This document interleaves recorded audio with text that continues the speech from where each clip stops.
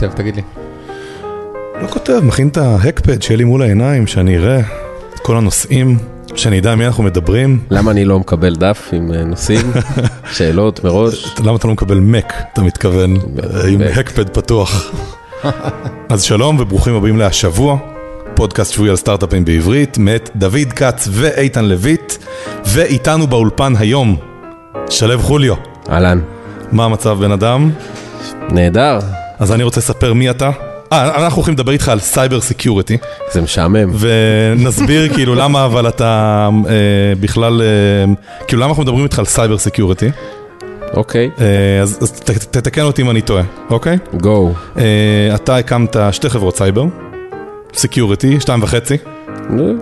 אחת מהן זה NSO, נכון? כן. שלפני איזה שנה מכרתם חלק ממנה לפי שווי של $250 מיליון? לא?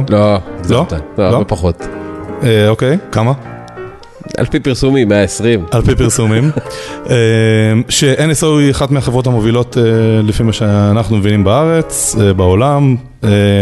ואחר כך הלכת והקמת עוד חברה שנקראת קיימרה. נכון. נכון? שקיימרה זה כזה מגנה, זה כזה אנטי-NSO? לא, לא בדיוק.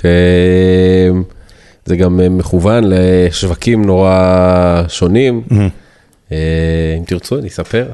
כן, אם אתה יכול בשני מילים לספר מה זה NSO וקיימרה. טוב, אז את NSO עומרי, שותף שלי עומרי לוי, ואני הקמנו ב-2010.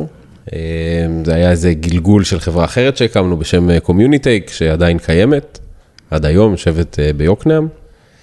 NSO בעצם הייתה החברה השלישית שהקמתם ביחד, נכון? נכון, התחלנו עם MediaEnd ב-2006, אחר כך הקמנו את קומיוניטייק ב-2008 כזה, ואת NSO הקמנו ב-2010.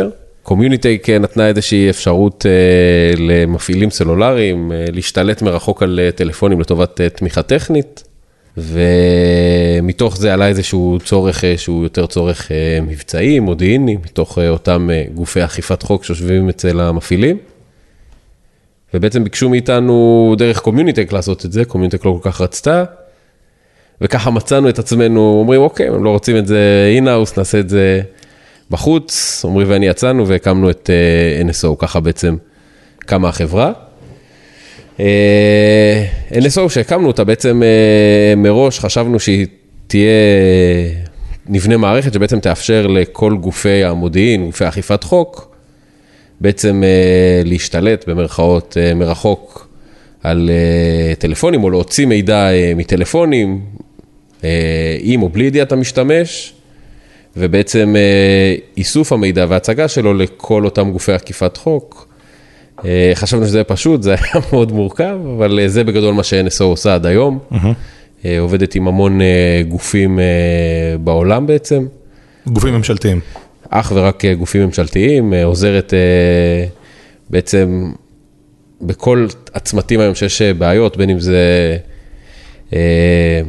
לוחמה בקרטלי הסמים במרכז אמריקה ודרום אמריקה, כל הנושא של לוחמה בטרור ובאפריקה שיש היום ובאירופה, כל הנושא של דאעש. שם אנחנו רואים הרבה פעילות של המערכת שבעצם עוזרת לכל אותם גופים. ומה זה קיימרה? קיימרה בעצם באה להגיד, אומנם יש היום אייפון ואנדרואיד והכל מאוד בטוח והכל, אבל בסוף, אנחנו רואים שכולם מאזינים לכולם. ובעצם הטלפון היום הולך איתך לכל מקום, בעצם מדהימה כמות המידע שאפשר להוציא על בן אדם מהטלפון שלו, ואין היום בעצם טלפון מאובטח. והשאיפה שלנו היה בעצם לבנות, כמעט מאפס, לבנות טלפון שהוא מאובטח ברמה של, אין דבר כזה 100%, אבל ברמה הכי גבוהה שאפשר בעצם למצוא היום, וזה מה ש... אני יכול שנייה כזה, אני רוצה שנייה להתחיל איתך קצת יותר מהבסיס. נראה לי שהמאזינים כמוני לא יודעים הרבה על סייבר, אבל מצד שני אנחנו שומעים הרבה על סייבר. כזה סייבר זה תחום שהוא נשמע מאוד מגניב, נכון? סטאקסנט, אדוארד סנודן, כזה כאילו העולם הזה של פריצות. ג'יימס בונד באינטרנט, משחקי מלחמה. אז אני רוצה להתחיל איתך בשאלה כזה ממש כללית. מה זה סייבר? בוא תסביר מה זה התחום הזה. מאוד קשה להסביר מה זה באמת סייבר. אני יכול לחלק את זה אולי יותר להגנה והתקפה, כי בעצם על זה יש הרבה... תראה, אתה אומר שיש התקפי ויש הגנתי, אבל בכל זאת יש איזשהו תחום עיסוק שמשותף להם, נכון? זה קשור לפריצות למערכות מחשוב והגנה מהם, או כל מיני דברים כאלה? אז תראה, בוא, אולי נלך כאילו צעד אחורה, כי אתה באמת לוקח את זה יותר לתחום התקיפה. אז בעבר היה מאוד פשוט, במרכאות, עוד פעם, לבצע הזנות לאנשים רעים, אוקיי? ובעצם היו מאזינים לתווך. זאת אומרת, או שהיו יושבים אצל המפעיל הסלולרי, ואתה היית מתקשר לאיתן לצורך העניין, והיה אפשר ממש להקשיב לשיחה שעשיתם. והאתגרים הלכו ונהיו יותר קשים. תחשוב על הדברים הכי פשוטים, כמו וואטסאפ, כמו סקייפ, כמו וייבר, לצורך העניין, אימיילים שנהיים מוצפנים, והיום אתה יכול להוריד כל אפליקציה שאתה רוצה מהאפסטור, או לא משנה, גוגל פליי לצורך העניין, וזהו, וכל הטכנולוגיות שהשתמשו בהם בעבר, בעצם רשויות החוק הן עיוורות. זאת אומרת, תחשוב על טרוריסט שהולך לעשות פיגוע עכשיו. כותב הודעה בוואטסאפ. כותב הודעה בוואטסאפ, זהו. באמת, תחשוב על זה. ווואטסאפ בלתי שביר, כי הם שם ההבטחה מטורפת. הבטחה זה הבטחה. ופה נכנסו חברות הסייבר, שבעצם אמרו, אנחנו משנים את הגישה בעצם, מגישה של בוא נאזין למה שקורה בתווך, לגישה של להגיע ישירות למכשירי הקצה. זאת אומרת, בוא נשים איזשהו סוס טרויאני במחשב, ובעצם נוכל להקשיב לכל מה שקורה, כי בעצם שאתה מדבר בסקייפ במחשב, זה לא משנה שזה יוצא החוצה מוצפן, אתה עדיין מדבר למיקרופון, ואם אני מאזין למיקרופון, אני יכול לשמוע מה אתה אומר בסקייפ. וכל העולם הזה של סייבר התקפי, נגיד כמה חברות כאלה לדעתך יש בעולם וכמה בארץ? קיימות עשרות חברות שמתעסקות עם סייבר התקפי היום בעולם. למה קוראים לזה התקפי אגב? מה התקפי בזה? כי אתה כאילו תוקף מחשב של מישהו, זאת אומרת, זה פעולה של האקינג, נכון? סוג שלו. אני אסביר לך, כי בסוף דיברנו על ההאזנה לתווך, אז אתה מאוד פסיבי, זאת אומרת, אתה יושב ומאזין לכל מה שסביבך. בסייבר זה כבר הופך להיות מה שנקרא target base, אתה חייב לדעת מי המטרה שלך, אתה חייב לדעת מה הלפטופ שלו, או הטלפון שלו, אתה צריך למצוא איזה כלי יהודי שתוכל, או מתווה יהודי שתוכל לתקוף אותו במרכאות, כדי לגרום לסוס הטרויאני שלך להיכנס לו למחשב או לסלולרי. ולכן זו פעולה עצמה שהיא פעולה התקפית.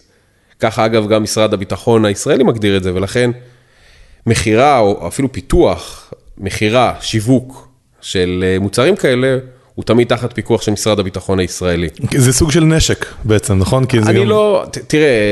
אתה יצואן נשק בעצם, אחי. כן, זה אני, וורלורד. תגיד, אתה יצואן נשק? הנשק שלו רק לא הורג. זה לדעתך נכון להגדיר את זה בתור יצוא נשק? לא, כי זה לא הורג. זאת אומרת, אני חושב שנשק, תפקידו בסוף...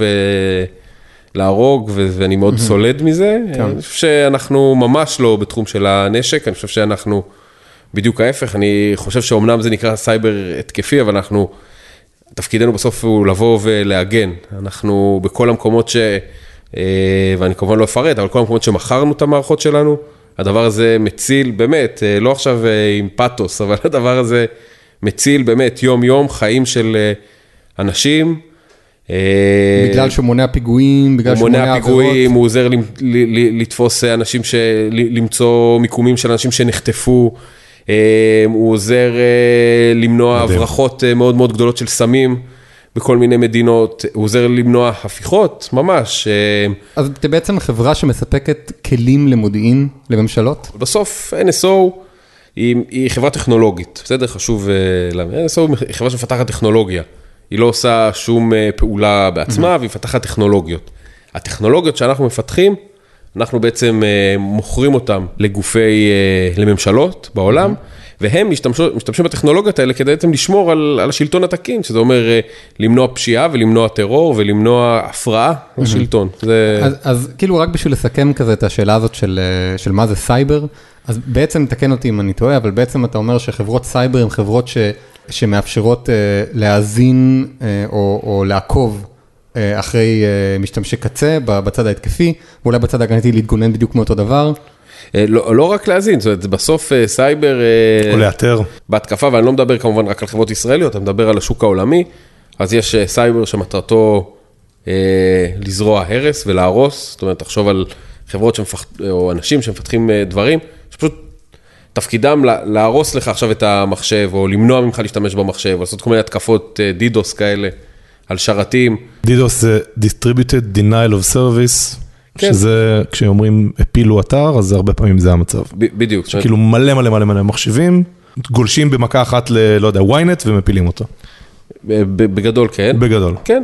אז זה גם סוג של מתקפת סייבר, בסדר? זה לאו דווקא לטובת איסוף מודיעין, זה ממש לטובת עשיית נזק. כן.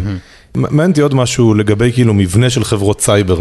אוקיי. בעצם, לא יודע, בחברת, בפייסבוק, אז יש את הצוות ווב, נכון? יש צוות מובייל, עיצוב, כזה מבנים די סטנדרטים.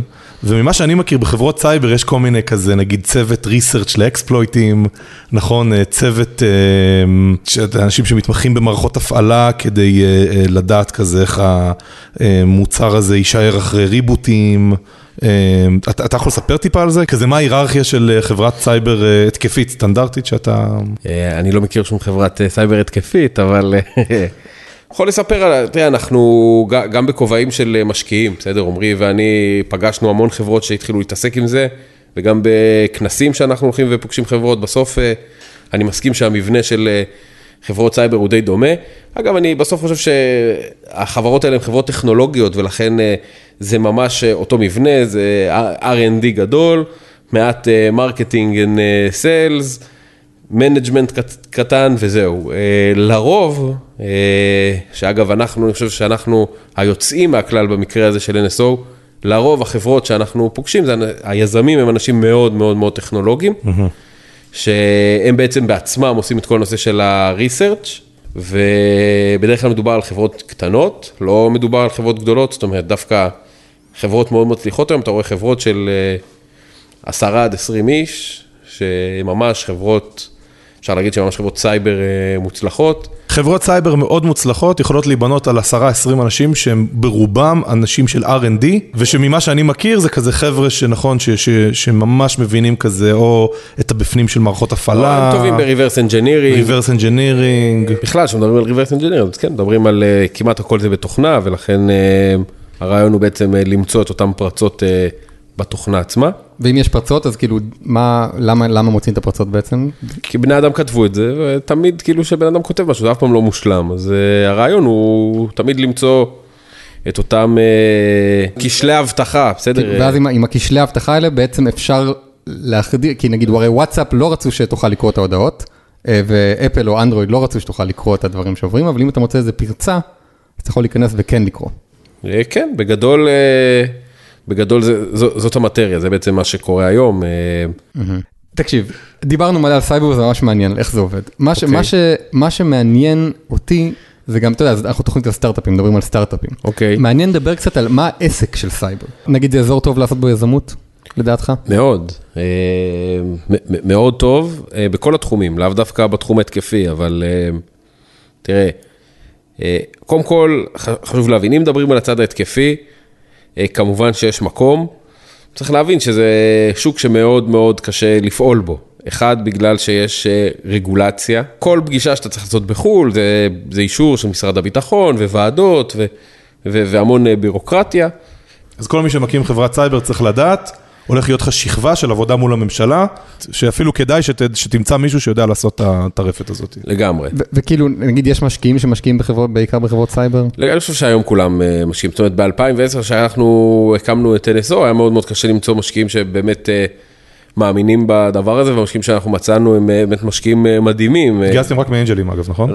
רק מאנג'לים. סיפור פנט. אנחנו נראה אותך עוד פעם, כשיהיה לך זמן, יום אחד, על כל הנושא הזה. אין בעיה, אז אני חושב שיש היום הרבה מאוד מקום ליזמות בתחום הסייבר ההתקפי. וגם יש בו הרבה יזמות. יש בו המון יזמות, אני פוגש המון יזמים צעירים, בעיקר זה סטארט-אפים כאלה של 2-3 אנשים, אחרי צבא. בעיקר אנשים שיוצאים מיחידות בצבא שהתעסקו בזה איפשהו? כן, בעיקר כל מיני כאלה שיצאו מכל מיני יחידות טכנולוגיות, בעיקר של חיל מודיעין, שבאים ויש להם כל מיני רעיונות, גם בתחום ההתקפי. אני תמיד ממליץ דווקא ללכת לתחום ההגנתי, כי הוא תחום פחות מפוקח, יש בו דרישה מאוד מאוד גדולה היום מכל החברות ומכל הארגונים, כולם מחפשים היום פתרון. לא מפוקח, מעניין. אתה אומר, התחום ההתקפי הוא תחת רגולציה של המדינה, זאת אומרת, המדינה מאוד קשוחה על זה, כן. והתחום ההגנתי הוא לא. נכון, כרגע התחום ההגנתי הוא לא תחת פיקוח של הממשלה. תחשוב על כל חברות כמו צ'ק פוינט, חברות ישראליות, מה תתחיל שהם מוכרים, אתה יודע, לכל איזה small medium business כזה באפריקה, על כל דבר כזה תלך להוציא אישור. firewall'ים, דברים כאלה. כן, אז ברור, וגם זה, בסוף ה-firewall'ים היום, הם גם כבר הופכים להיות פריצים. לכן אני אומר, בסוף העולם אין לו היום פתרונות אמיתיים, רובסטיים, שיודעים להגן בעצם על ארגונים, על enterprises או על consumers מהדברים האלה. מעולה. אז רגע, אז אתה יודע משהו, נתת בינתיים שני עצות ליוצאי יחידות טכנולוגיות, סלש אנשים שעכשיו פיתחו מיומנות בסייבר ורוצים להקים חברה. עצה ראשונה זה, חברים, אתם צריכים מישהו בצוות שיש לו סקילסט לעבוד מול הממשלה. עצה שנייה זה, רק שימו לב, אני כנראה שתחום הדיפנס כאילו עכשיו הוא יותר בתאוצה, אולי תסתכלו עליו בזה, וגם שם אין רגולציה, כאילו הרגולציה נמצאת בעיקר באופנס. תראה, אני אגיד לך ככה, דיברתי על הרגולציה בתור חסם אחד, כדי להיכנס לשוק, החסם השני, שאני תמיד אומר ליזמים, זה חסם השיווק והמחירות, בסדר? להבדיל מאפליקציות שאתה שם באפסטור, או להבדיל מאיזה חברות אנטרפרייז סופטוור כאלה, שאתה מרים טלפון לאופיס דיפו, או לטארגט, או למי שאתה רוצה, ונפגש עם הבחור הרלוונטי. פה אתה צריך למכור לממשלת ברזיל. תחשוב שאתה רוצה, בדיוק, עכשיו אתה לא מוכר לממשלה, אתה בטח כלל מוכר לגוף הביון הברזילאי, בסדר? או לשב"כ הברזילאי, או למוסד הברזילאי. לא משהו שסטארט-אפים די טובים בו כרגיל, נכון? וכזה לנהל תהליכי מחירות כאלה מורכבים. באופן כללי, אני חושב שסטארט-אפים ישראלים הם מאוד טובים בטכנולוגיה, הם פחות טובים בשיווק ומחירות, זה תמיד אחת הבעיות. על אחת כמה וכמה, אני חושב שללכת, שוב, אתה לא יכול לפתח את האינטרנט, לעשות גוגל, אתה רוצה למצוא, אמרתי לך, מישהו בטארגט, אתה תמצא כנראה את הפיגורה שאתה צריך, אבל תחפש מישהו במוסד הברזילאי, אני חושב שיהיה לך קצת קשה. אין טלפון. אני חושב שיהיה קצת קשה. אין אימייל. ולכן המאמצי השיווק והמחירות פה הם הרבה יותר מורכבים, הרבה יותר ארוכים. איך עושים את זה? הם לא פשוט, זה הרבה נטוורקינג, הרבה עבודת רגליים, הרבה למצוא את האנשים הנכונים, וזה אתגר מאוד מאוד מאוד גדול. ספציפית ב-NSO היה לנו הרבה מזל, אמיתי. כאילו אתה בכלל לא יודע עם מי לדבר. לא, איזה מזל, מה? לא, אני אומר, היה מזל שספציפית פגשנו... את האנשים הנכונים. פגשנו במקרה בן אדם שהצליח לחבר אותנו, בסדר? אבל זה באמת היה במזל. וברור שסטארט-אפים היום בתחום יותר קל להם, כי כבר הקימו כמה חברות סייבר כאלה בארץ ובעולם, אז יש איזה מקור ידע שאפשר לבוא לדבר איתו ולקבל מהם קצת כיוונים, אבל בסוף תחשוב על זה, זאת אומרת, שיווק ומחירות של דבר כזה, שבסוף אתה מוכר לגוף ביון, סטארט-אפ של שני חבר'ה, מה שנקרא מהמידל איסט, לא בטוח שארגון ביון ירוץ לקנות כזה דבר. תחשוב, באמת, תחשוב על כמה הדבר הזה מורכב. ולכן אני אומר, אני חושב שבכלל, טכנולוגיה, כאילו, למרות שבאמת זה לחם חוקי, וביום יום שלי אני כן הולך ומוכר לממשלות, אני חושב שאם יבוא אליי מישהו ויגיד לי, האם לפתוח היום סטארט-אפ טכנולוגי, שמוכר לממשלות, או ללכת לעשות משהו שהוא יותר הגנתי, יותר לכיוון של אנטרפרייז, יותר משהו לקונסיומר, יותר משהו לפן, ללא ספק, אני אומר לו ללכת לכיוון השני, שהוא הכי לא ממשלות, והכי לא סייבר, והכי לא זה, יותר פשוט, יותר נוח, ועם סיכויי הצלחה הרבה יותר גדולים. אנחנו מתקרבים לסיום, ואני רציתי, כזה, יש עוד זמן, אבל אני רציתי להתחיל לספר לכם סיפורים, שאני מכיר על שלב, בעצם סיפור אחד. אוקיי. סבבה? מי שהגיע עד לפה, עכשיו אפשר להתחיל לדבר. עכשיו מתחילים לדבר. בשביל זה באתי. תקשיב, קודם כל, אתה השקעת ביובי, לצערך. האמנת בי, אחי. לא לצערי. איך אתה מרגיש עם זה? מה הצד של משקיע? אני סיפרתי את הסיפור של יובי באיזה פודקאסט. באמת, בכנות, אם אתה יכול לספר את הזווית שלך, איך אתה ראית את זה, והכי תהיה דוגרי, אתה יכול להגיד שאני אידיוט. פחות או יותר אני אמרתי את זה. אני לא חושב שאתה אידיוט. פגשתי אותך, אני חושב, ראיתי את הסרטון של יובי באינטרנט, שעשית איזה כזה, יוטיוב כזה, מה זה היה? כן, סוג של קיקסטארטר. כן, בדיוק, עשית כזה סרטון שמאוד מאוד אהבתי, ורציתי להיפגש, כתבתי לך בוא ניפגש. עלית מולי בפייסבוק, בלי שהכרנו, שלחת לי הודעה. כן, שלחתי, רוצה לשמוע עוד. נפגשנו על פיצה רמת החייל, בפיצה עגבנייה. כן, הגיע בן אדם רעב ושבוז, ככה אני זוכר אותך באמת. לא יודע מה יותר, אגב, ממש שבוז. על מה היית שבוז? על מה היה שבוז? על החיים, על החיים. הוא היה שבוז ברמות.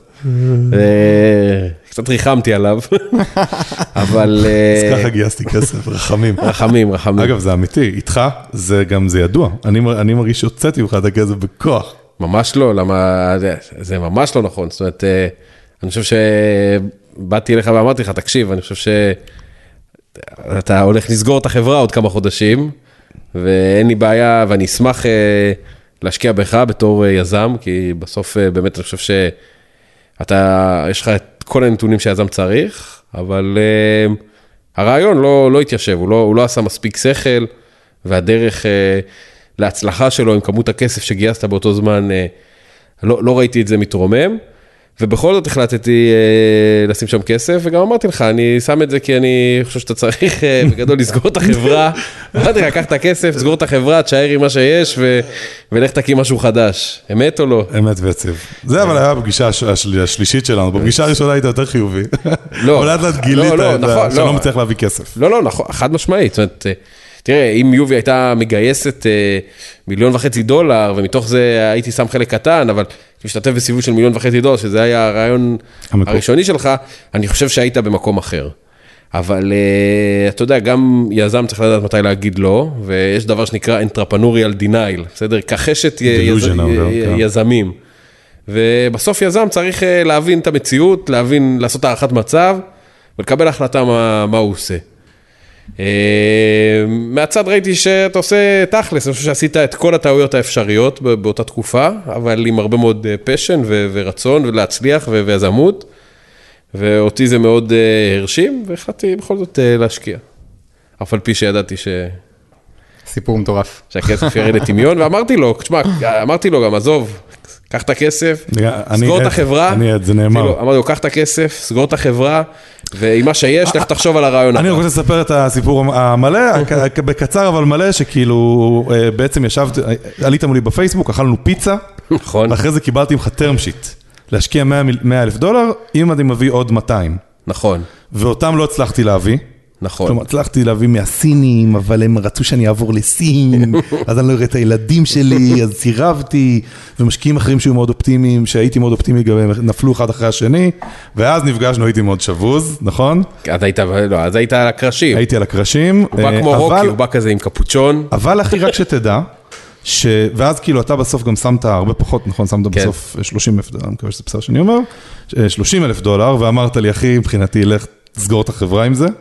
אבל עם $30,000 האלה אני הצלחתי להביא עוד 50, ועוד 50, ועוד 70, ואז בסוף ככה נסגר הסיבוב של 200, שאני מסכים איתך שזה היה טעות, שזה היה מעט מדי, וזה היה כאילו...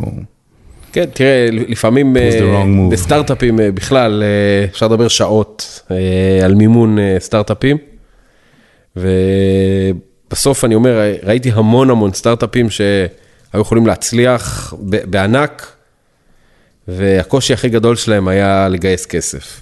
אתה יודע, יש יזמים שיש להם טכנולוגיה מצוינת, והם תמיד נכשלים או בגיוס הכספים, או בשיווק ומחירות, ואני חושב שיש היום, אני חושב שלאט לאט הפער הזה נסגר, אבל בסוף גיוסי סיד, זאת אומרת, הכסף הראשוני כדי לממן את הסטארט-אפ, בתקופה שבין הרעיון לפרוטוטייפ ל-50,000, 60,000, 100,000 יוזרים ראשונים לצורך העניין, מדברים על האפליקציה שלך, זה כסף שהוא הכסף, א' הוא בסיכון הכי גבוה, ב' הכי קשה להביא אותו, וג' כמות האנשים שיודעים לשים את הכסף הזה בארץ, או כמות הקרנות כמעט ואין, האנשים שיודעים לשים את הכסף הזה בארץ, היא מאוד מאוד מאוד קטנה, ולכן לאנשים האלה יש כמויות מאוד גדולות של opportunities, והם צריכים ממש להוציא את המוץ מהטבן, ומאוד מאוד קשה להגיע בשלב הזה, להבין איזה חברה יכולה להיות טובה, איזה חברה יכולה להצליח, איזה חברה לא,